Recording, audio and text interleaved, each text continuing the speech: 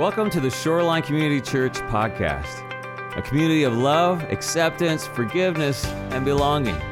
For more information, be sure to check us out online at shorelinecc.com. Psalm 42:5. This is the shortened version of this passage of Scripture. We'll look at it a little bit more in a few minutes, but here's the Scripture. Hope in God. Can you say it with me? Hope in God. I think we can all memorize that today. Hope in God. It'll be the easiest Scripture memory you have besides Jesus wept. So you've got hope in God. Psalm 42:5. When we want to place our confidence in someone, there is no surer foundation than placing our confidence and our hope and our trust, our assurance in what God offers. Because again, He knows the plans that He has for us, plans to give us hope in a future. So as we talk about future hope, which is the focus of our time together today, how do we find hope for our future?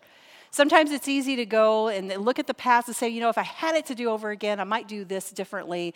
Or to look at today and say, well, these things and these signs or these things are helping me to find hope today. But really, when we think about our future, sometimes we're a little less confident. Right? So just some everyday uses of this word. So like, for instance, if you're traveling and you know that you have to make a connecting flight, you have 2 hours to make the connecting flight, but your first flight is an hour and a half delayed. How many of you know you're just hoping to make your connection? It's hope with this mix of a little bit of uncertainty. Hope refers to a desired future outcome, something that I'm wanting to happen, that I think is possible to happen, maybe a desire that I'm holding. And most of us use this in this everyday sense to say, well, I hope this happens in my family. I hope this works out. Super Bowl Sunday, I hope the Seahawks win the Super Bowl next year. It's hope plus a mix of uncertainty because we just don't know all these things. But God knows our future perfectly, and He says, I have plans for it. So because of that, in the Bible, the word hope is a much weightier word than we use in just our everyday sense. Words for hope carry meaning in the Bible such as expectation, trust, confidence, literally to anticipate and to welcome.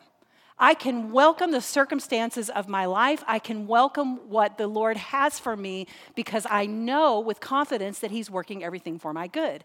I know that He's promised to prosper me and not to harm me, to give me a hope and a future. So when I look at this, I'm anticipating and welcoming the realities of today because I know God has planned for me a hope and a future. John Piper defines biblical hope this way.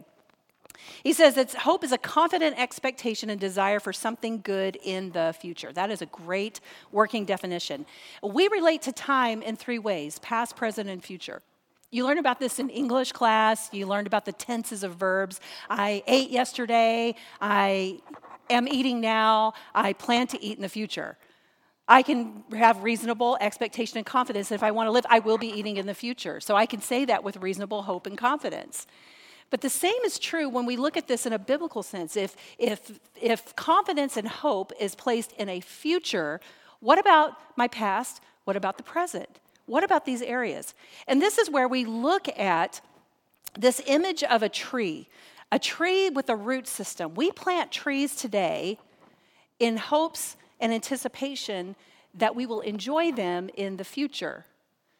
We attend to the roots. We make the soil conditions. Judy McCauley, who's reforesting and has a team, is working on reforesting North City Park, doing great work there.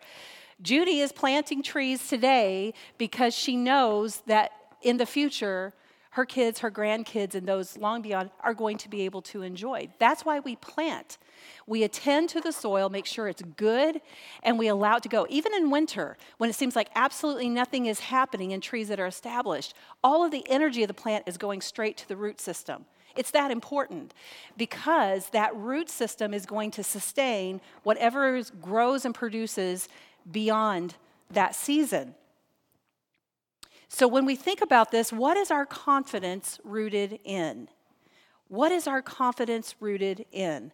Our confidence is rooted in three things: deep conviction, a commitment of the will, as well as the character. We root our confidence in the character of the person or persons, that we are rooting our hope in. So when we look at this, we have this confident expectation for something good in the future because we are rooting ourselves in God. Hope in God. Hebrews 11:1. Look at this scripture. It says, now faith is the confidence in what we hope for and the assurance about what we do not see. Now take a close look at this because this is important.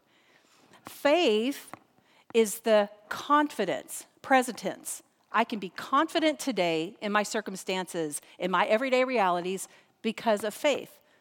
Faith is confidence in what we, what's the word? Hope for, future. And the assurance, some translations say evidence, it's that rock solid in what I cannot see. So another way of saying that, faith is both confidence and assurance in what we are hoping for and what I can't see yet. What I know will be, but may not be quite yet.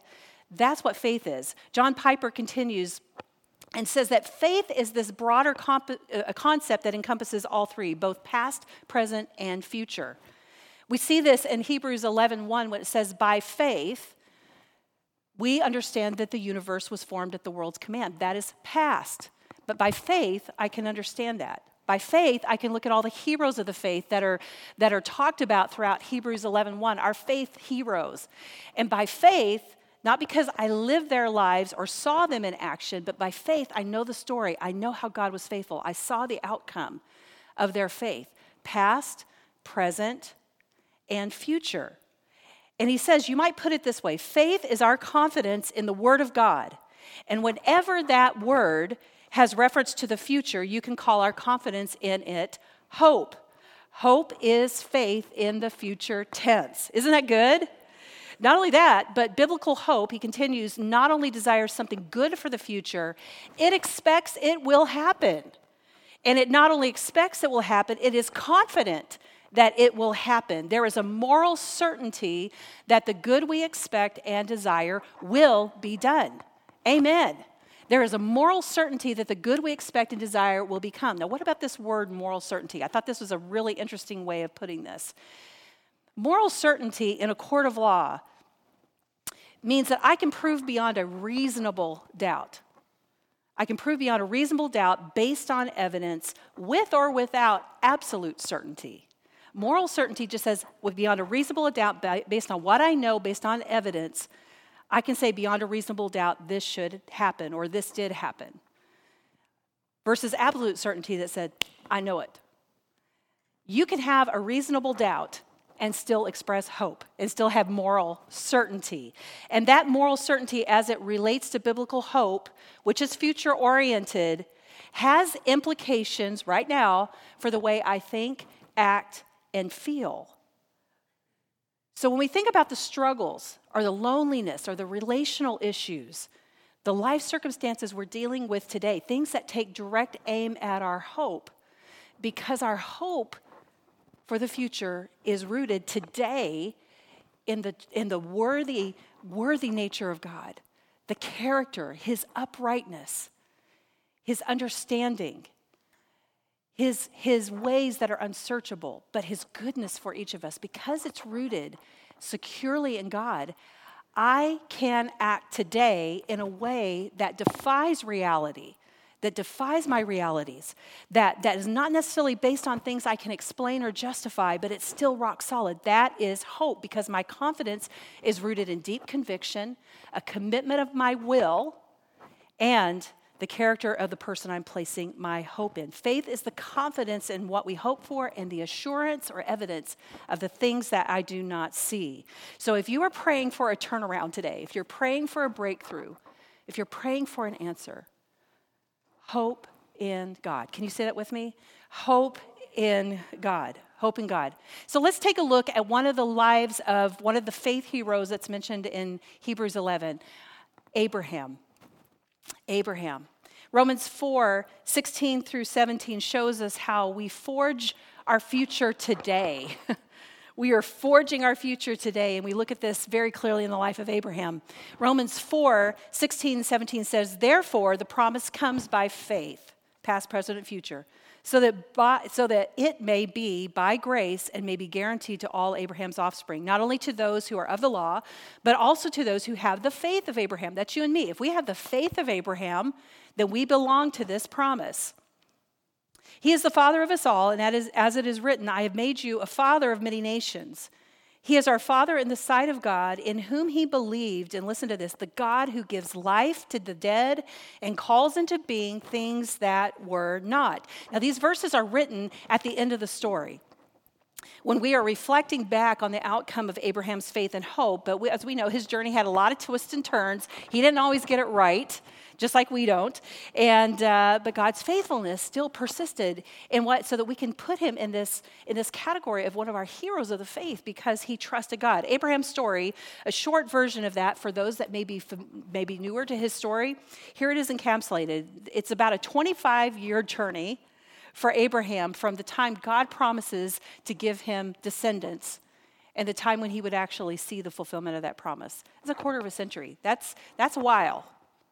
That's a while. That's a long time to hold on to something. But remember, how we act, think, believe, and feel today is a direct reflection of our hope root system. And we see this in this time between promise and fulfillment in Abraham's life. We see it very clearly. When his hope was rooted in God, things went well. When his hope was rooted in something else or others, things did not go well for Abraham. That's the way it was. So who was Abraham? In Genesis 12, we meet Abram, whose name meant exalted father, who is married to Sarai, who is a barren wife. Exalted father, barren wife. His name means exalted father. And he calls Sarai my princess. My princess. That's what that term of endearment is. Sarai meant my princess. It's like saying my love. And when we go home to Canada, everyone's my love. Everybody is that. It's that term of endearment. She was precious to Abraham. Precious to Abraham. He was 75 years old when God talks to him about his descendants and makes a promise about Abraham's future. No children, but a promise. And rather than leaving it in God's hands and trusting in his timing, Abraham does what we do, and he begins to try to work things out on his own. He says, maybe Eliezer, my servant, maybe Hagar, Sarai's servant, maybe they're a part of this, and we can work this out so that God's plan, surely that must be God's plan. It was not God's plan, and he made a mess, because there was still more work to do in Abraham. And then in Genesis 15, God comes back to Abram and says, I promise, your descendants are going to be as numerous as the stars of the sky. As much as you can see, that's what I'm promising you and your descendants. Will you believe it? Do you believe it? But there's still more work to do in Abraham. And so there we come to Genesis 17, when at age 99, 24 years after God begins to first speak to him, and a lot of testing and refining later, God comes back to Abram and then makes a more specific promise. He tells him when, he tells him who, and he also tells him a name. Very clearly. He not only says, you're going to have descendants. Yes, I can believe that in a generic sense, so let's see how we can make this work. But now he specifically says, you're going to have a son by next spring, and you're going to call him Isaac, which means laughter, because both Abram and Sarah laughed about it. It didn't seem possible at age 99 that anything like this could even happen, 24 years after the initial promise. But Genesis 17, 5-6 says, no longer will you be called Abram. Your name will be Abraham. For I have made, think about that, God's promise, for I know the plans that I have made you a father of many nations, the God who gives life to dead and calls into being things that are not. This is the God who has made Abraham, a father of many nations. I will make you fruitful, will make nations of you, and kings will come from you. Genesis 17, 15, and 16, 10 verses later, God also said to Abraham, as for Sarai, your wife, you are no longer to call her Sarai, my princess. Why? Because her name will be Sarah. I will bless her and will surely give you a son by her. I will bless her so that she will be the mother of nations, the father of nations, the mother of nations. And he said, not only will she be your princess, but kings are going to come from her. She will be a princess that not only is your pride and joy, your royal princess, but she is going to be the mother of kings and princes. Isn't that amazing? God is so good. But here's what I want you to see, because this is such a beautiful thing. When we are in the midst of waiting on God, hoping in God, and things don't line up with the way things look in our everyday life, I want you to see something really special right here. By God coming in and speaking change to their names, he's also reflecting a change in their identity with one letter. I'm going to show you a picture of this letter. This is the Hebrew letter He. It's the Hebrew letter He. Now, it doesn't transliterate in the same way, because we look at that and say, well, Sarah's name changed from an I to an H. That makes sense. But Abraham, there's a few more letters in English, right? So we kind of lose this. But there's one Hebrew letter change in their name that changes everything. This letter is the fifth letter of the Hebrew alphabet. 5, the number 5 to those in the Hebrew culture represented grace. It represents redemption, God's action toward a person. It represents an opening or a return, a possibility for return. So not only was that letter changed in their name, but it was showing them, I see what you've been doing. I see that you have surrendered to the work that I've been doing in your life. I see that you're trusting me. I see that you've returned, even when you've gotten it wrong. I see, and I am providing this opening. The Talmud says that this letter H represents repentance or an opening. And if you notice even the shape of the letter, it looks like a doorway, doesn't it? It looks like the doorpost. But you also notice on the side, there's like a little opening there to the left. And they believe that there is always a possibility for return. Sin or our choices may block the door. But with God, there is always an opportunity for return, for repentance, for a second chance. And that's what we see happening. A chance for return is grace. That's why we can hope in God, because he always provides this way of escape. He always provides an opportunity for return. It reminds me of the scripture in Hosea 2, 14 and 15, where he's calling, there's a prophecy where he's speaking to people that are really going through some hard times, and he says, I'm going to allure her into the desert, into this wilderness. And it's in that place of desert and wilderness that I'm going to speak tenderly to her. And there I will give her back her vineyards and make the valley of Achor, which was a reference to something that had happened in their past that was a really hard part of their history. You can go back and research that. They said, I'm going to take this valley of Achor, this trouble, suffering, gloomy, depressive, muddy, dejected state that you're in, and I'm going to create a door of hope. Isn't that beautiful? I will create a door of hope. And with one stroke of the pen, Abram, exalted father, humiliated and probably ashamed every time he had to hear his name, becomes the father of many nations.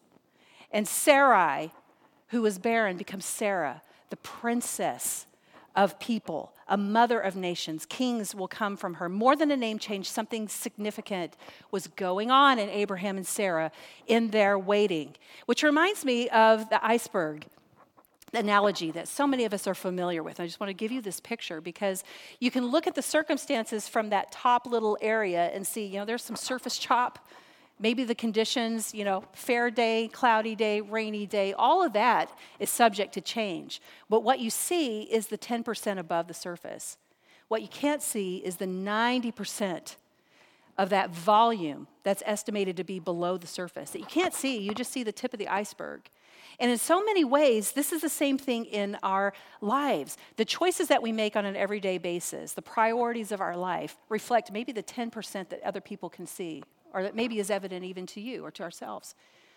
But what God is doing below the surface is of infinite more value to the overall process of what's going on in our lives, beyond our circumstances, beyond the disappointments. Is God at work in the deepest places of our identity? Hope in God. Hope in God. Hope is a confident expectation in God. So when we're in long periods of waiting, just hoping for those promises to be fulfilled, and it looks like nothing is happening, remember, God is at work. Faith and hope below the surface will produce evidence above the surface. Faith and hope below the surface will produce evidence above the surface. And Abraham, and we have confidence that based on that conviction, based on a deep commitment of our will to act like we believe that God can turn our future into something good, as well as our confidence in the character of the person that we're attaching our hope to. And 25 years later, in Genesis 21, at age 100, Abraham and Sarah have a son in the spring of that year, and they named him Isaac. Hope in God. It may take a while for you to see the fulfillment of what God has promised, but what is he asking? What has he promised you? How do we find hope for today? I want you to see, as we conclude, three things. Your future is not just something you look forward to. It is actually happening right now. If we believe that God's work in those deep areas, in those root systems of our life, underneath the surface, actually has weight and importance for what we can see above the surface, we're going to pay attention to our roots, aren't we? Some practical encouragements.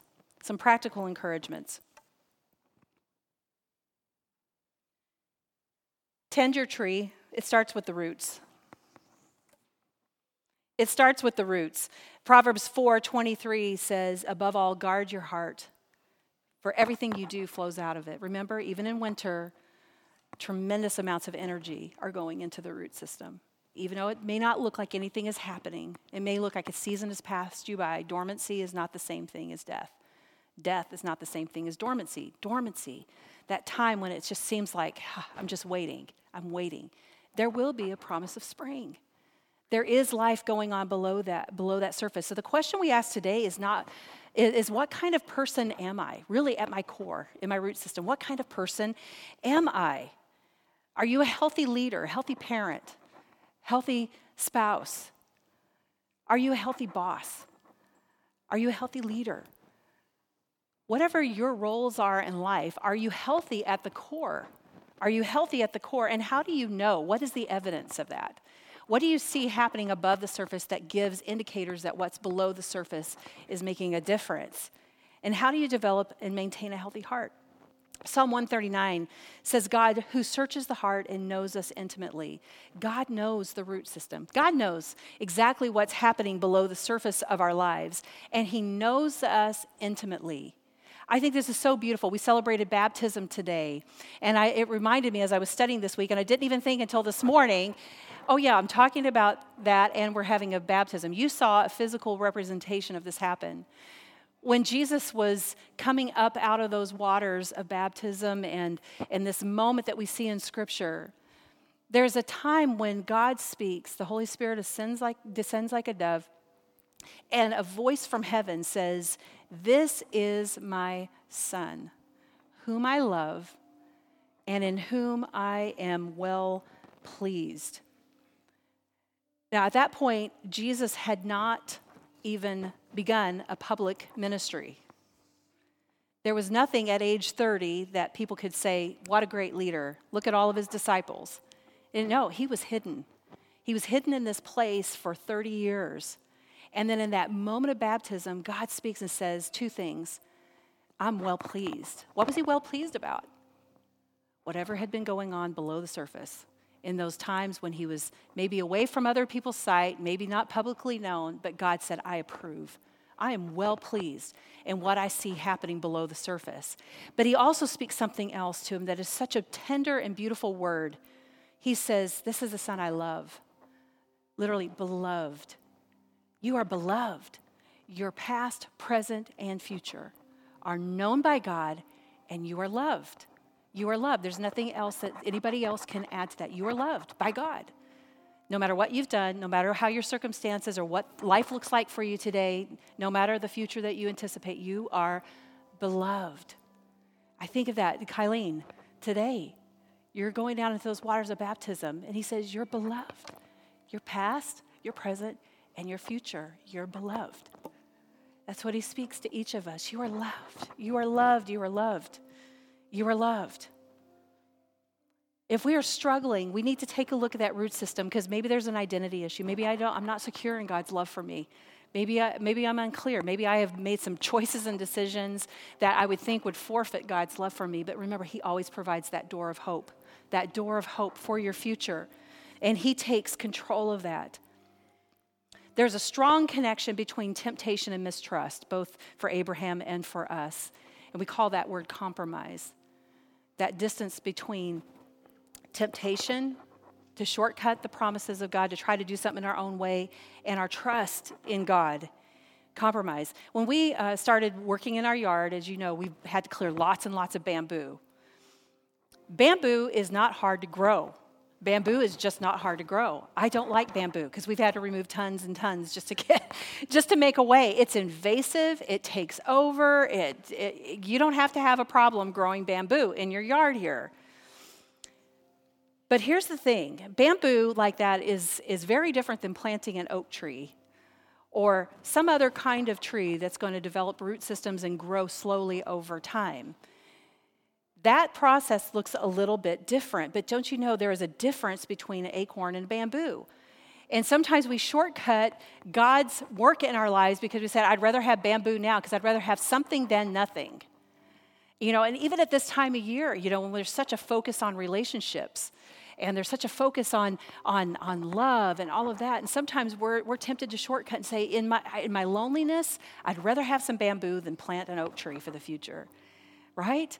Or with our kids, when you're saying, God, I'm trying to plant godly seeds right now, but maybe if I just take a shortcut here, and instead of contending for our families and believing for a future harvest, not only for them, but for their descendants and their generations and the generations I'll never see, sometimes we shortcut that and say, well, I can give in a little bit here because I just don't want the war at home. Well, there's so many applications on the job. You name the place. All of us come from different contexts. But here's the question. Are you settling for bamboo today, or are you going to plant an oak tree for tomorrow? Do I trust that God's work in us can produce something that will far outlast and be better, provide more shade, more covering, more for us in the long term than that? If our identity is not firmly rooted in God and in his love, then you're going to have turmoil and conflict, internal, external. It's going to happen. You're going to be at war. Are you changing your identity to achieve a desired outcome? Are you taking a shortcut in order to secure your place in a promotion or your financial future? Where are those cracks in your root system showing up above the surface? If you develop the root system and your identity is in the love of God, the reward for you is a harvest of righteousness, peace, and joy in the Holy Spirit. That is the reward of those who faithfully stay with the Lord and continue with him. And I just want to also say this too. If you're in one of those seasons where you're waiting and you're having to trust and it feels like God is not answering, we stand with you as a faith community. You are not alone. You are not alone. That's why we pray together at the end. That's why we write our needs on the prayer walls at the end of the service. And it goes through a prayer team throughout the week, and our staff prays over these because we want to stand with you and support you while you wait. The waiting can feel long, but you are not alone. We're with you. Tend your roots.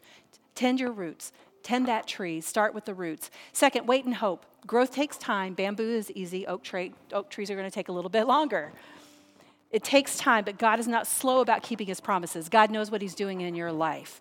Nicky Gumbel, who founded Alpha, is a pastor over in England, says this: Abraham waited for 25 years. Joseph waited 13 years. Moses waited 25 years. Jesus waited 30 years. If God makes you wait, you're in good company. Isn't that good?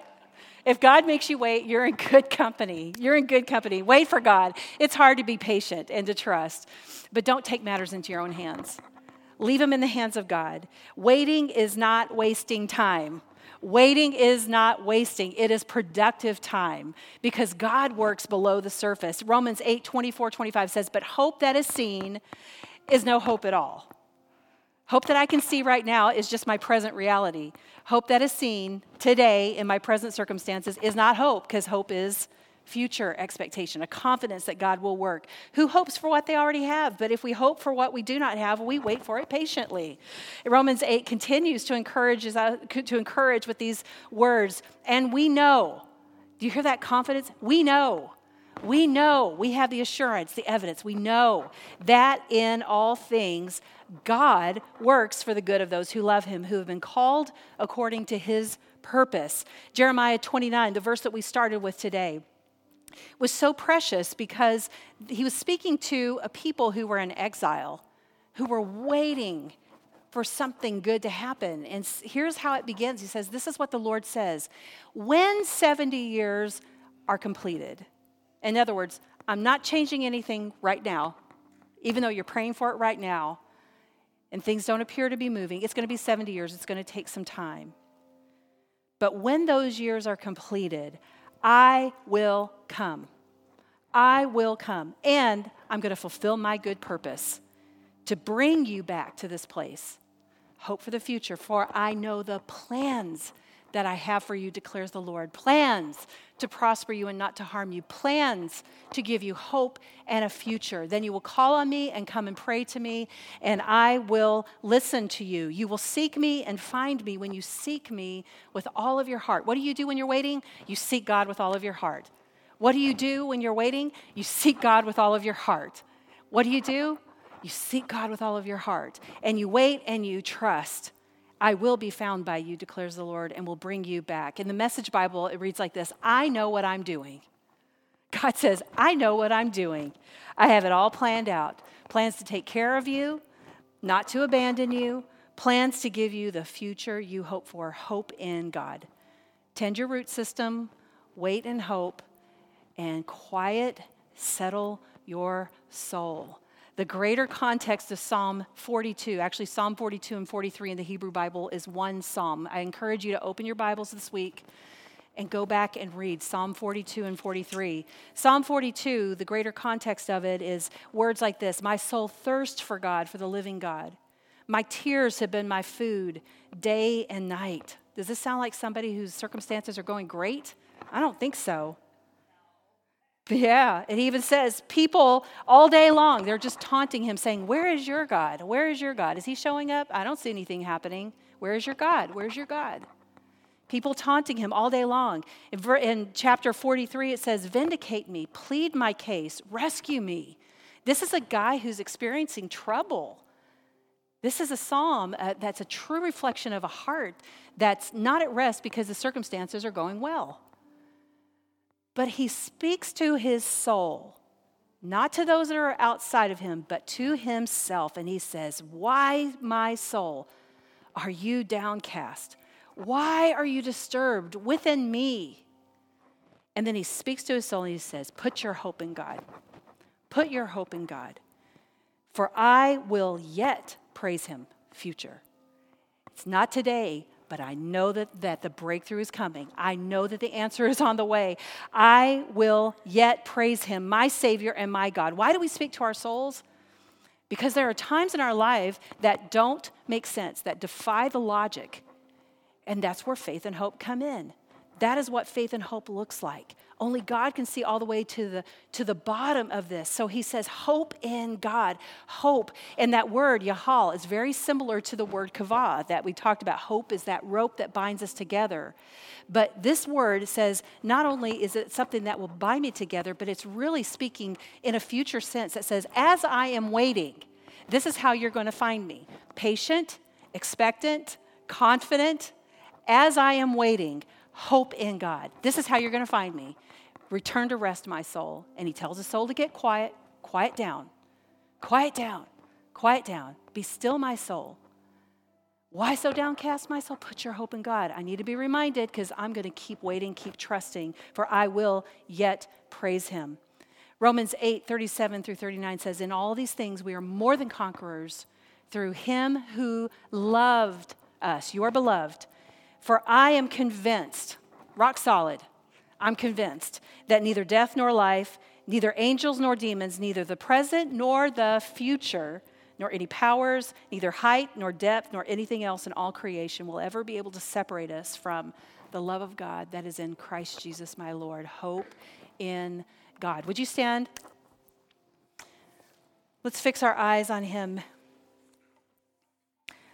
I don't have a specific set of questions for you to reflect on today. I think You already know the circumstance because the Holy Spirit has already said, okay, this is the place where you're beginning to lose hope. This is the place of your life where maybe you're beginning to shift your identity because you think you want this outcome and this is the way to get it. Maybe you've been trying in a relationship or with your kids and it doesn't seem like anything's happening there. Hope in God. Hope in God. Would you just take a moment to just quietly ask the Lord, where is that area where my faith and confidence today is being shaken? My faith for my future, my hope for my future is being shaken right now, and I'm at a testing point. Maybe that's in an area where He's given you that door of opportunity, the way of escape, but you keep circling back around and shutting it with your sin and your choices. Remember, God is a God of grace who always provides a means of return. Hope in God. Jesus, I pray that you would make very clear to each of us today, Lord, the areas of our life where we are tempted to compromise, to grow that bamboo because it's easy, I just want something today. But I may be shortcutting the promise, the good thing that you have for me for my future. Lord, I pray that you would just renew our confidence. Lord, renew our hope today that you hear us, you answer, you see us, you know everything about us. There's nothing we've done in our past that disqualifies us from your grace. But Lord, we thank you that we can lean in and we can press in a fresh way, God, because we know that you are for us and you're working all things for our good.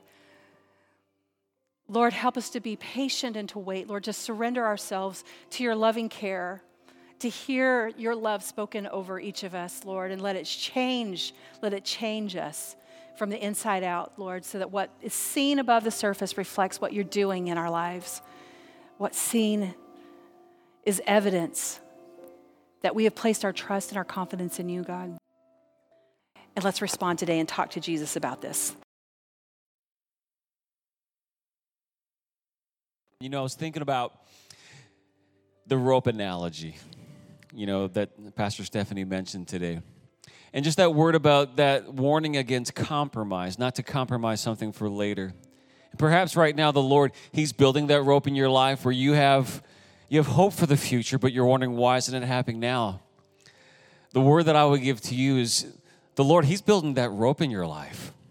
Because here's where compromise comes in, is that the Lord's doing this work and He's bringing you to a place that when you get there, He's going to have that rope ready where you can just throw that rope out and you can just take that hill, take that mountain, take that cliff, whatever the analogy is.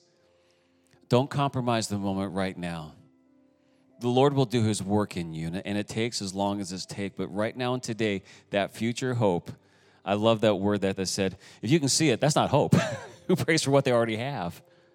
The Lord is doing a work in you, in your family, in your community, in your workplace, where we are.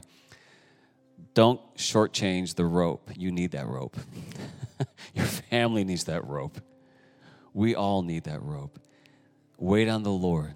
Waiting is not wasting. Isn't that a good word? Waiting is not wasting. Don't compromise this moment.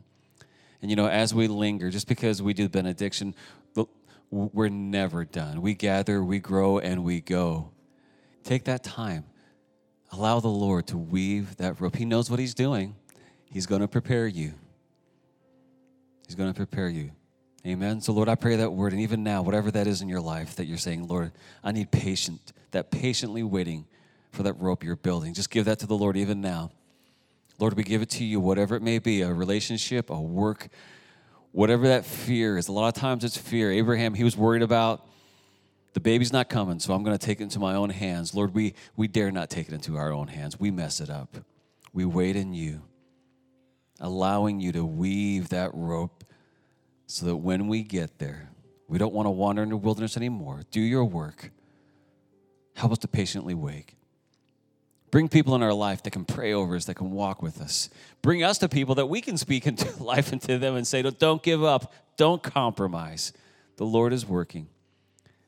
And we commit it to you, and we give it to you in your name, And everyone said together, amen, amen. We're going to get the benediction. Just want to encourage you. We didn't talk about giving today, but giving is an act of worship. And so if you're giving today, can you just take a moment just to give thanks? That's what the tithe is. The tithe is I'm giving you that first part because my hope is placed in you, that you're my provider tomorrow and all the days. So So, Lord, we thank you for the ways you provided, the ways you feed us, the ways you've nourished us, the ways you provide. So all of our giving today, Lord, tithes and offerings to missionaries, that future hope of the seeds they're planting, both here at home as well as abroad. Lord, we give to you as an act of worship. Now, Lord, may we walk as men and women confident in you, not shortchanging, not compromise. That's the way of the enemy. We're not going to compromise. We're never going to grow weary in the well-doing you've called us to. Our hope is in you. We give you thanks in your name.